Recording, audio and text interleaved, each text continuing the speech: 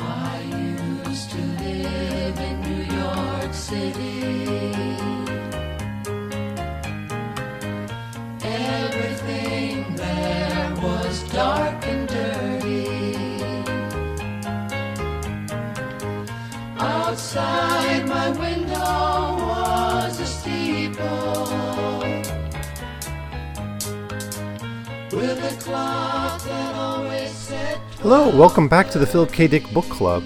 In this episode, we'll be looking at the second half of Philip K. Dick and Roger Zelazny's 1976 novel Deus Irae. We talked about the setting, the religious conflicts at the heart of Deus Irae in the last episode, but let me just review a little bit of what's going on in this novel if you're just joining us. The heart of this novel is about a small community of survivors after a nuclear war called the Smash in Charlottesville, Utah. It's a very small community. Most of the people are followers of the SOW, the Servants of Wrath, which is a religion that's emerged after the war that worships the instigator of the largest and most destructive bombing campaign during the war, the man named Karl Luftenhell. And he becomes elevated to a deity under a religion that basically sees God as a god of wrath. And then this Karl Luftenhell is the avatar of God on earth, the Deus Irae. They're still Christians, though, and they still sustain their traditions and their beliefs despite dwindling numbers and dwindling support. Now, one of the followers of the Sons of Wrath is a painter. He's a Flamocalus. He doesn't have arms and legs. If you remember the Happy Harriton from Dr. Blood Money, it's the same kind of disorder. He's a great painter, though, and he uses this apparatus to paint with, where he's got these mechanical arms and legs, and he's on a cart pulled by a cow, and that's how he gets around. He's been ordered to paint a church mural on depicting the God of Wrath, the Deus Irae. He can't do it, though, because he doesn't have a realistic picture of him, so he has to go on a pilgrimage to actually find Karl Luftenhell, who's still alive, apparently. And he goes off on that. Before doing that, he consults with the Christians, and the Christians are a man named Dr. Abernathy and his kind of follower, Peter Sands. And they both have an interest in seeing Tibor McMaster, this painter, not achieve his goal. They don't want to necessarily kill him, but they don't want to see the Sons of Wrath have a renaissance. A lot of what's going on in this novel is a kind of a theological debate about Gnosticism, and I talked about that in the last episode, that a lot of the religious goals of these characters are connected to the themes of Gnosticism, such as trying to find like knowledge being more important than sin. The idea that God has these kind of avatars on earth called demiurges. This is also an idea that's played with in this novel. But above everything is a debate over representation. How can one represent the divine in art? And the Christian point of view was that what matters is the spiritual experience, not the accurate depiction. Tibor McMaster, the painter, wants to actually have the accurate depiction of the God of Wrath. And so he's actually seek him out physically and see him. He doesn't even really know if he's alive. It's just rumors that he's still alive. But he still goes on this pilgrimage for that reason. And the idea there is the authentic religious experience requires the authentic depiction of God. Now, this can be read in many different ways, right? Even to the level of the text, right? Does it matter if the text is the accurate, true text, the true word of God, or does it matter just the religious experience one has when reading the text, whether it's a fake copy or something? So this kind of question of representation runs throughout the entire novel, all the way to the climax, and that's really the heart of the story, it seems to me. Now, the setting of this is a post-apocalyptic setting, set about 15 years after the war, but that 15 years has been enough time for all kinds of animal life to evolve into sentience. So there's bird people, there are lizard people, bug people living in the wastelands between the small cities where there's just a few humans live. And in the part we talked about last time, Tibor McMasters leaves on his pilgrimage. He meets some of these strange creatures. He gets stuck. He finally runs into a group that's sort of a lizard people who want to help him. His car is breaking down, so they take him to an autofac. I didn't talk about this last time, but they take him to an autofac, and the autofac is sort of malfunctioning and is very bitter and talks back to his quote-unquote customer. He's asking for like lube oil for his tire. He leaves frustrated at the behavior of the autofac. And then he has this very interesting scene where he encounters a sentient worm that he slays, revealing his hoard of wealth, which is basically just junk he's collected from wandering around the post-apocalyptic landscape. But after putting his hands in and tasting the blood of the worm, he's able to listen to and understand a bird. Now, this is a scene directly out of Wagner's Siegfried. I've thought about this, and I'm absolutely convinced that this is fully inspired or just a direct plagiarism of the scene from Wagner, which, of course, Wagner got it from Norse mythology. And I don't know, exactly if you go to the Nibelungenlied, those early texts that Wagner based his operas off of, if you have that there. But it's directly from that opera, I'm convinced. And that's where he left off. So Tibor McMasters is able to listen to this bird. He's able to have a conversation with the bird. The other part of the story, very briefly, is chapters 5 and 6 of the novel allow us to see Karl Luftenfeld. He is taking care of a 25-year-old mentally handicapped woman who calls him daddy all the time. She's overweight. She's she has severe disabilities, mental disabilities. Karl Luftenfeld, is trying to remove the shrapnel from his brain. And there's a very gruesome scene where he removes this bit of shrapnel from his head. He passes out, and there's blood all over his face. And Alice, this young girl, actually creates kind of a Shroud of Turin facial image by putting a T-shirt on his face and taking his blood into kind of a mask thing. Later on, he's kind of in a bunker in kind of an air raid shelter or something with these rats, and he has this weird conversation with these rats. And it seems he's kind of going off, and we're going to run into him in the story, but there is a little bit of setup of his story. But they're very weird chapters, and I kind of skimmed over them, but they're fun to read, but a bit challenging, and if you just read it through to the first time, to know quite what's going on with this particular character. But we learn at the end of those chapters that this is Karl Luftenfeld himself, alive and well, and venturing out on the road. So that's where we're at. So let's pick up. We're picking up with chapter 10. So in chapter 10, Tibor McMasters is essentially talking to this bird who's able to communicate with him.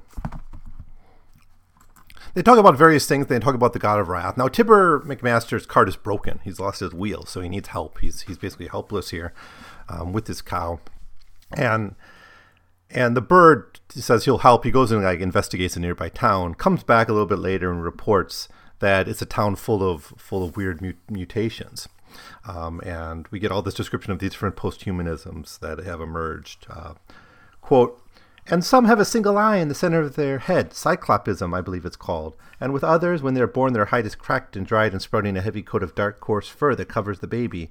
And then there was one where its fingers just came out of its chest. It had no arms, just like you, and no legs, just fingers protruding from the rib cage. It lived almost a year, I understand. It made obscene gestures from time to time, but no one was really sure if it was intentional." But it seems that this town is very fearful of these incompletes. That's what they're called. They're incompletes. So they might not welcome Tibor McMasters if he comes in. But on the other hand, he might have things that he might be able to trade for them.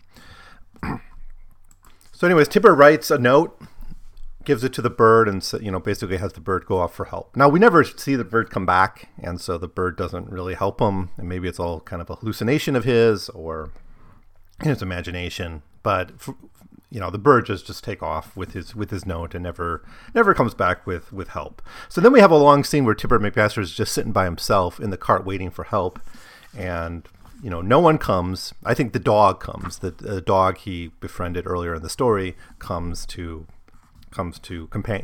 join him, but really no help comes. He thinks, should I release the cow? The cow's going to die if he doesn't, let him go. He's kind of preparing for his death. And this is when he has a vision of the God of Wrath coming to him, the Deus Irae, arriving to him and talking with him.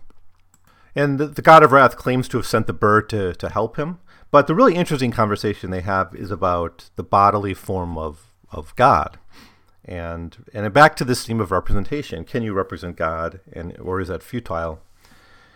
So the God says, the bird led you closer to me, close enough for me to greet you myself as I wanted to, as I had to do. I have two bodies. One you're seeing now, it is eternal, uncorruptible, like the body Christ appeared in after the resurrection, when Timothy met him and pushed his hand into Christ's womb. Side, Tibor said, into his side, and it was Thomas. The God of Wrath darkened cloudily. His figures began to become transparent. You have seen this, guys, the God of Wrath declared, this body, but there's another body, a physical body which grows old and decays, a corruptible body, as Paul put it. You must not find that. Now, during this conversation, Tibor McMasters seems to have his arms and legs back briefly, and he realizes what a great artist he could be if he had his arms and legs and didn't have to work through this contraption. But when the God of Wrath leaves, basically warning him to not continue this pilgrimage because he would just be depicting a corruptible, fallen body, not the true body of God, the arms and legs are back to normal. So that's all of chapter 10, and quite a lot goes on here, and it's all very interesting. A lot of it seems to be Tibor McMaster's hallucinations, or fantasies, or whatever. But you can take it literally if you want to. He does seem to have this image of the God of Wrath, and he's told essentially that it's futile to try to depict a corrupted, fallen body. Well, chapter 11 takes us to Peter Sands, and there was hints earlier in the novel that this Christian was going to try to stop Tibor McMasters. But we actually see him now heading out, just like a day later, but he's trying to follow Tibor McMasters on his pilgrimage, trying to stop him. And there's an ongoing debate in his head whether how far he's going to go to stop him. Would he kill him or not? And Dr. Abernathy, who he can talk to through a communication device, tells him that that's essentially killing someone, and you're not supposed to kill them. But Sands tries to pirouette on this, saying really the Hebrew says thou shalt not murder, and would it be murder to stop someone from doing this horrible thing, depicting the God of Wrath, which would be so devastating to Christianity. So he is not sure how far he's going to go, but he sort of wants to help Tibor McMaster too and make sure he's okay, because he doesn't think he actually is going to succeed in this pilgrimage.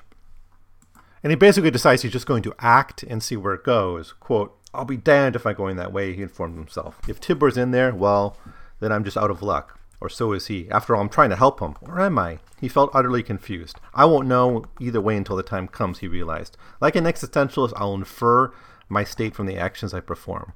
Thought follows deed, as Mussolini thought. In Anfang war der Tat, as Goethe zusammenfasst. In the beginning was the deed, not the word, as John taught. John in his Logos doctrine.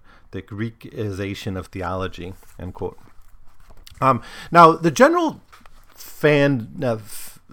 Dick's interest in Gnosticism is an interest in that period of Christianity in that 1st and 2nd century before that quote-unquote Greekification, before the focus on the Logos, I guess. And, I'm not a big expert on it. I talked a little bit about it in the last episode, but it seems this Christianity of this period is more of that Gnostic variety, and there's some hostility to those Greek and those later church fathers' influences. So there's a passage where like I think it's actually from the Sons of Wrath, where all the later Christian thought after, like Augustine and Aquinas is all kind of thrown out the window as useless. And it seems the Christian community seems to build on that and share those same ideas, at least Peter Sands does. So Peter Sands has to go on this pilgrimage himself. He has to go through kind of the same challenges that Tibor McMaster had to go through. And one of those is he's going to have to face the Great Sea, this supercomputer which sends out projections of itself in the form of kind of like these mechanical devices in the shape of women to collect people to bring back to the supercomputer, where the people will be thrown into a vault of acid and broken down to their constituent parts so it can sustain the computer's energy. And now it goes through this game, though, of the 3-question game, right? Where you have to ask the 3 questions, and if you can trick it, if you can find something it doesn't know, it lets you pass. This was all done in the story of the Great Sea, which is a pretty interesting story Dick wrote back in the 1950s. So he's worrying about that future, but he doesn't think Tibor could have gone that far, so he thinks he has hope of getting in touch with them.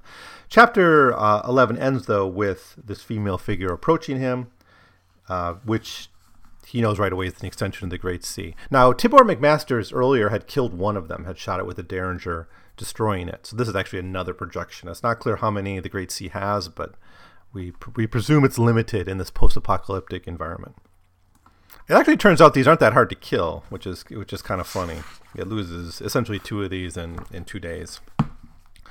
So chapter 12, right away this female extension of the Great Sea asks him about Albert Einstein. Peter knows about Albert Einstein. Again, there's a bit of a conflict in this novel in that Dick, on some level, wants to set it far in the future, where there's a question of whether knowledge will be retained. There's even a conversation earlier in the story about Carl Luchtenfeld's theory that a nation doesn't reside in the people, but it resides in its knowledge. So as long as you can preserve knowledge, some people will pick it up in the future and revive it, right? So knowledge can survive even if the people die. And this is, again, kind of a Gnostic fascination with the seeking of the true knowledge.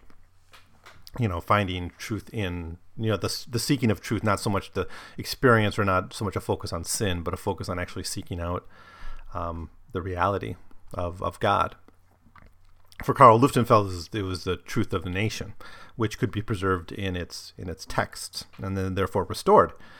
So this is a conversation to have like centuries after the nuclear war, right? That'd be an interesting story. I guess you have Canticle for Leibowitz, which was a novel that kind of dealt with this question of how knowledge can be sustained long term. But at the same time, he wants to have this quest. Dick and Zelanzi want to have this quest where they seek out Carl Luchtenfeld. And to do that, you need to have it not set that far after a nuclear war, or Carl Luchtenfeld would be dead. So, I think the narratives have been conflicted in this way. Even with these animals that have evolved, 15 years isn't going to be enough time for these mutants to evolve, even if you kind of stretch your imagination. But he wants those creatures in there because they're kind of fun and allows them to do some things on this quest portion of the story. But anyways, challenging someone 15 years after a nuclear war about Albert Einstein isn't that impressive to me. But that's what the Great Sea does. And Peter knows about Albert Einstein. Now, there's actually an interesting moment here where the Great Sea lies and says Albert Einstein visited me and consulted me, and Peter calls the Great Sea out on the lie, saying that's not possible because Albert Einstein died before you were even created. So they go into this long back and forth, and Peter is really interested in trying to get the Great Sea to admit that Tibor McMasters passed through. Eventually, it confesses that Tibor McMasters did go through. Now, he doesn't want to play the question game, though, the way Tibor McMasters did. He did play the question game. He doesn't want to, so he's trying to get around him and just kind of force his way through. And he's about to actually be killed or captured by the Great Sea when a man comes, and a man jumps on the projection of the Great Sea and starts trying to unscrew something from its head and threatens it and says, if you don't let Peter Sands go, I'm going to destroy you. Forces the Great Sea to think whether it wants to lose a projection or fight for this meal. Now, eventually, the Great Sea's extension is able to knock out the hunter. That's what he calls him, the hunter. And Peter's able to get away, but the Great Sea's robot extension drags the body to its realm, to its domain, where the hunter will be reduced into a vault of acid to sustain the life of this supercomputer. So that's the end of chapter 12. It's really Peter Sands' encounter with the Great Sea and the introduction of this hunter character, who seems to, at this moment, to just be out of the picture. In chapter 13, Peter Sands follows another moment in Tibor McMaster's quest, and this is the encounter with the the Autofact. So first he meets like the bug people, and at one point he meets a giant dung beetle, sentient dung beetle. But he's taken to this Autofact, and it's a really fun moment. Because Tibor McMasters met the Autofact and was frustrated by its attitude and its behavior. It seems to have become cynical and bitter after the war, but it still tries to help people. And in fact, it actually, at one point in the conversation with Peter, says, the previous guy, he didn't pick up what I made for him, and it was actually the lube, the oil that he wanted. Now, what Peter wants is a better bicycle, and he asks for a better bicycle, and it makes like tricycles. And he asks, no, I don't want those, and try again, and it makes pogo sticks for him. And it's kind of a humorous scene where you kind of have this, it seems malfunctioning Autofact that's still trying to help people, but has developed this bitterness and cynicism, and fun with Philip K. Dick AIs, I guess, in this moment. Not the insidious evil Autofact of the story Autofact, just a much more playful representation of an Autofact slowly going mad. So in chapter 14, Peter's continuing to travel on the route following the path that Tibur would have taken when he runs into the hunter who had gotten away from the great scene. He explains how he did this, that basically he had already mostly unscrewed this bolt, this nut on the thing's head, and he just, as soon as he had the moment, he finished unscrewing it, destroying the extender, and he got away. So it was easy for him to get away. And then they have a conversation. He introduces himself as Jack Schuld, and he reveals himself that he is a hunter and he's on a quest. Basically, by the end of it doesn't take long for Peter Sands to extract it out of him that he's working for a kind of a police group seeking out Karl Luftenfeld. So his target, he's a hunter, and his target is Karl Luftenfeld, and he's supposed to assassinate him on behalf of a police agency. And then this brings in another interesting moral dilemma for Peter Sands. Is it murder to help a police agency track down someone who's been sentenced to death? And Peter Sands seems to think it isn't, and he actually will have a debate later on with Dr. Abernathy about this. So it's kind of this is that render under Caesar that which is Caesar, render under God that which is God. That is part of the Christian tradition. I think that's from Paul's letters. So, anyways, the hunter's plan, this Schult's plan, is to track down Tibor McMasters, accompany him to find Karl Luftenfeld, and then give him the chance to kill him. Peter Sands thinks he can use this as he can have an opportunity here then to essentially trick Tibor McMasters into, maybe helping with the assassination, or maybe getting Tibor McMasters to depict someone else. Like if they come along and say, hey, that's Karl Luftenfeld, draw your picture based on him, but it'd be the wrong person. And that's essentially what happens in the story, by the way. But he starts to work out this various options now that he has with this Jack Schult following or accompanying them. In chapter 15, you have Tibor McMaster and this dog still waiting for help, despairing. He's still calling for help. And Peter and this Jack Schult arrive and offer their help. They basically present themselves as people who are going to help Tibor McMasters find Karl Luftenfeld. I think at this point they don't reveal. He doesn't reveal to Tibor his main quest. I don't think he ever really does. And they have a conversation about Karl Luftenfeld, and the hunter goes into this very interesting conversation about the role of the Deus Irae of Karl Luftenfeld in the world. That kind of gets into this broader critique of modernity, which of course Dick is very fond of making. Quote, I have traveled widely, and I have seen much of the world, both before and after. I have lived through the days of the destruction.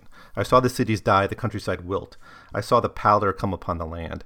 There was still some beauty in those old days, The cities were hectic, dirty places, but at certain moments, usually times of arrival and departure, looking down upon them at night, all lit up, say from a plain or a cloudless sky, you could almost see for a moment, call upon that vision out of St. Augustine, Urdi et Orbi, perhaps, for a clear instant. And once you got away from the towns on a good day, there's a lot of green and brown sprinkled with all the other colors, clear running water, sweet air. But the day came, the wrath descended, sin, guilt, retribution.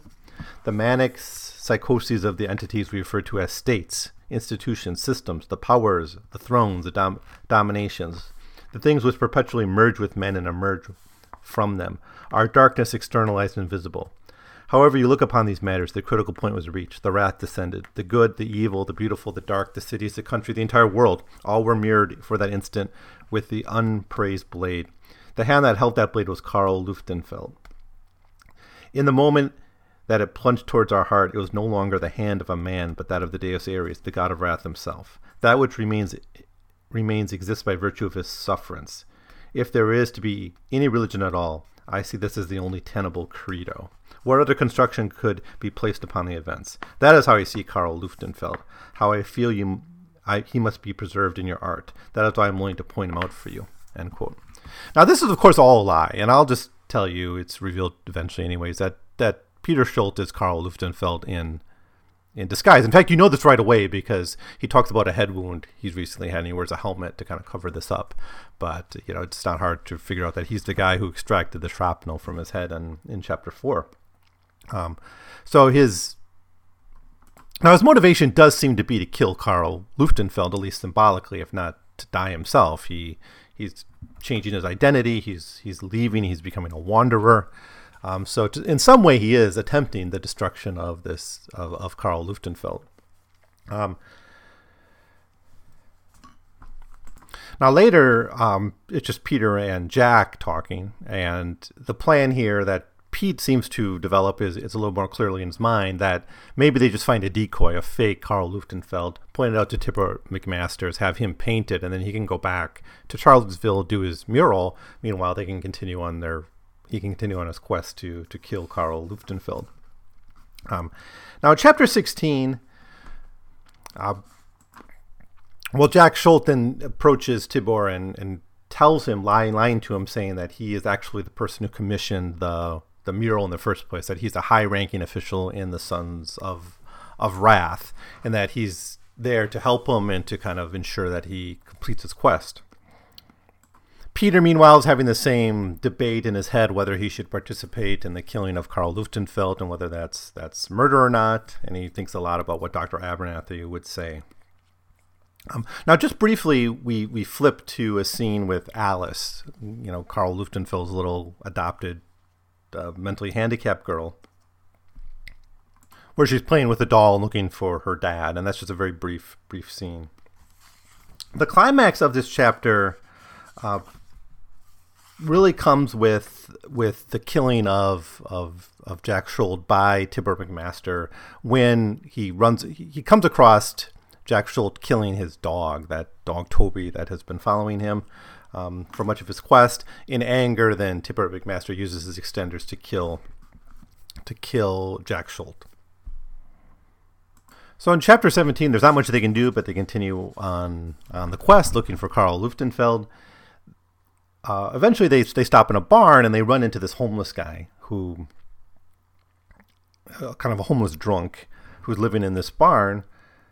I guess he's not homeless; he has a barn, but he's a drunk, right? And Peter Sands basically works out with him that he's going to pose as Karl Luftenfeld and confess who he is to Tibor McMasters, and that's what happens. So this drunk man claims to be Karl Luftenfeld, giving, of course, a chance for Tibor McMasters to take a photo, to take a video, and then have what he needs to paint his mural back in Charlottesville, Utah. So Chapter 18, we're with Alice, who's wandering the streets, and she has a vision of her father, Karl Luftenfeld, seeming coming towards her. Quote, her daddy approached step by step in a certain measured fashion as if a solemn dance towards her, and then he seated himself silently, indicating to her to be seated too. It was odd, she thought, that he did not speak, that he only gestured. There was about to be a peacefulness she had never witnessed before, as if time had rolled back for him, making him both younger and more gentle. She liked him better this way, the fear she had always felt towards him beginning to leave her, and she reached out haltingly to touch his arm. Her fingers passed through her arm, and it came to her then in an instant, in a twinkling of an eye, a flash of insight that this was only a spirit. that, as Lizzie had said, her daddy was dead. His spirit had stopped on its way back to be with her, to spend a final moment resting by her side on the road with her. That is why he could not speak. Spirits could not be heard. But the spirit is able to do something for her, and essentially it lifts her mental retardation from her, curing her of that. And then the lizards that she's encountering on the road, realize that she's not handicapped. Here's how they describe it. A membrane of some nature had been removed from her mind. She could see it in the sense that she could comprehend now what she had never comprehended. Grazing around her, she saw in very truth, a different world, the world comprehensible to her at last, if only for an interval.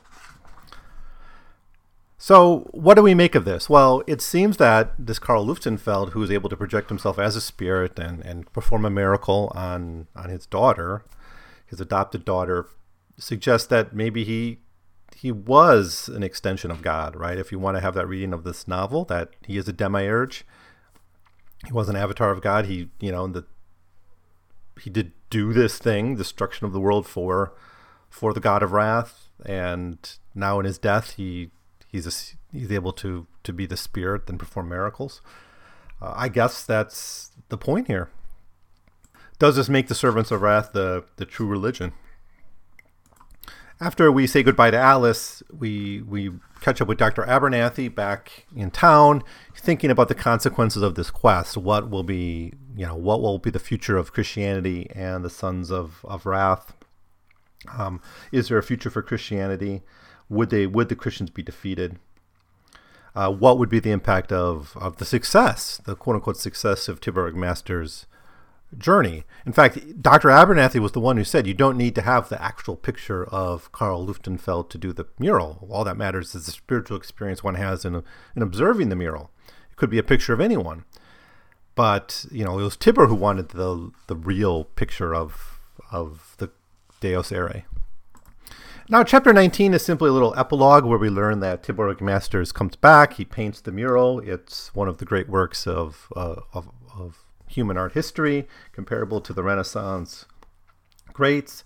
It's his last great work, though, but he is remembered and sort of canonized by the Sons of Wrath for that achievement. And he becomes honored. The last paragraph of the book is, quote, his last 2 cows were killed and stuffed and placed one on each side of his great Murch to gaze solemnly and glassingly at the tourists who came to pay homage to the renowned painting. Tilburg Masters himself was finally made a saint of the church. His gravesite is unknown. Several cities proudly claim it.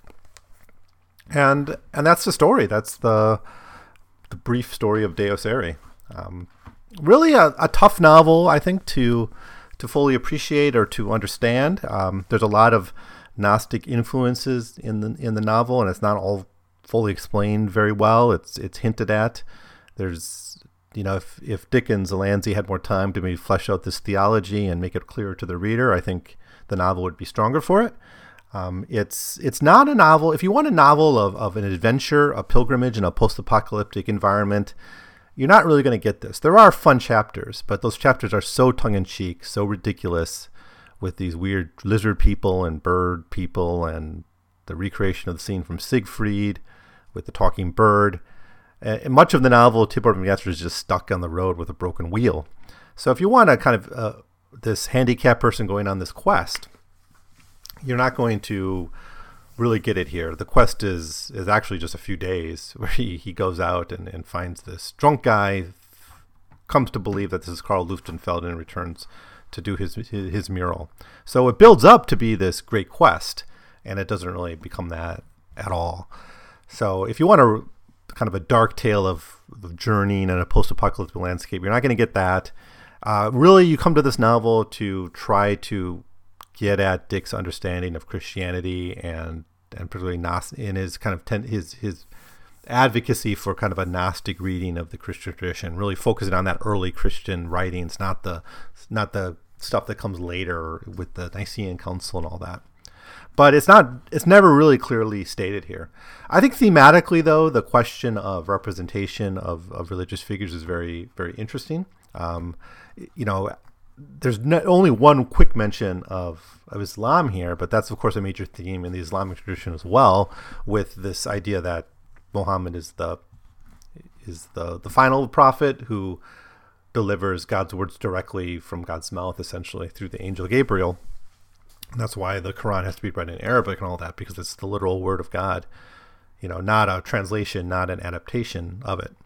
But a lot of traditions in the monotheistic faith, deal with this question of iconography. Can you have depictions of the divine at all? What's the value of that? Is it just a spiritual exercise and it doesn't really matter if it's a true picture? Is it possible to get a true picture? We're given a religion here where it's possible, at least theoretically, to get an accurate depiction of their essentially their Christ, their in the sense the avatar of the God of Wrath. And I think it's really an interesting conversation. If you want to explore that, if it's something that inspires you, you might want to check out this novel. What I like about it is I like the early chapters where we have this look at this post-apocalyptic community. I really like Dick's take on the post-apocalyptic community, showing them as a bit cooperative and having some degree of solidarity, and the idea of a new religion emerging out of a war. Of course, even in Fallout, you have that. You have people worship the bomb and all that. So it's not a new idea, but it's explored kind of well here, and I think it's a fairly well-developed tradition we're exposed to with the sons of the servants of wrath. I like the image we get of the post-apocalyptic landscape. I like the malfunctioning AIs, the Great Sea and the Autofac going kind of crazy in the aftermath of the war. I like these weird mutant creatures. I think they're placed awkwardly in a novel that's supposed to be set only 15 years or so after a war. But, had Dick and Zeleny been able to put this generations after, right? Of course, then you couldn't have the quest for Karl Luftenfeld. Or maybe have him frozen in cryo or something, then you could have had it. But, in the way they frame it, it needs to be pretty recent after the war.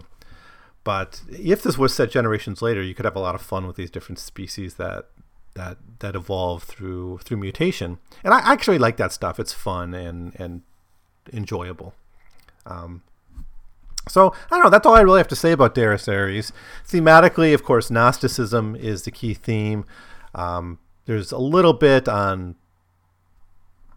Well, there's the conversion experience, I think, is the one that's key here. And the authentic conversion versus the utilitarian conversion is played with. Tibor McMaster seems to be a follower of the Servants of Wrath, but he's given the option of converting to Christianity, and his reason for doing this would be to avoid having to go on the pilgrimage. There are false fronts here. That's, of course, a classic Philip Dick trope. Mostly it's in the character of Karl Luftenfeld, who puts on different masks throughout the story. As the hunter, as the head of the Servants of Wrath, as that Jack Schultz. So there's a little bit with that. But there's not the reality-bending narratives that we see, except if you want to look at kind of some of Tibor McMaster's experiences with the talking bird and the meeting of the God of Wrath, if these are bendings of realities, if they're hallucinations. There's that. There's a little bit on drug use early on with Peter Sands trying to use drugs to have authentic religious experiences. And I think that's, coming out of that kind of late 60s, early 70s culture around LSD. And of course, that was part of the people who like to use LSD made claims that there were religious experiences tied to it. And that's something Peter Sands is experimenting with. But by and large, the themes of this novel are theological. So that's that. I hope I said enough about it. I don't know. I find this novel kind of tough to talk about, to be honest. So I'm going to cut it short here with that. So what's coming up next? Well, in future episodes, we have Eye of the Sibyl would be my next episode. We'll look at a short story. This was written, I think, in 1976, but it wasn't published till Dick's collected stories were put together. But we'll look at that next, which is a story about the oracle, essentially, the Roman oracles, the Sibyl. That'll be a short episode, and then we'll just jump on to talk about A Scanner Darkly, which in my mind is Dick's last great novel. It's also one of his longest novels.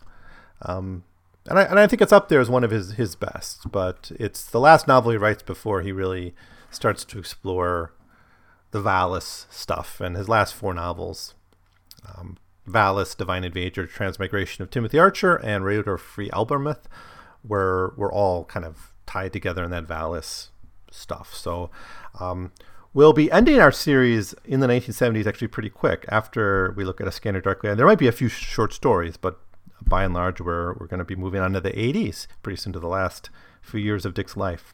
So if you're reading along, pick up your copy of A Scanner Darkly and start reading into it. I'll give you my thoughts on that. And that time, I think I will do 5 episodes on it because it is a longer novel and there's a lot to talk about in this story. I'm looking forward to it.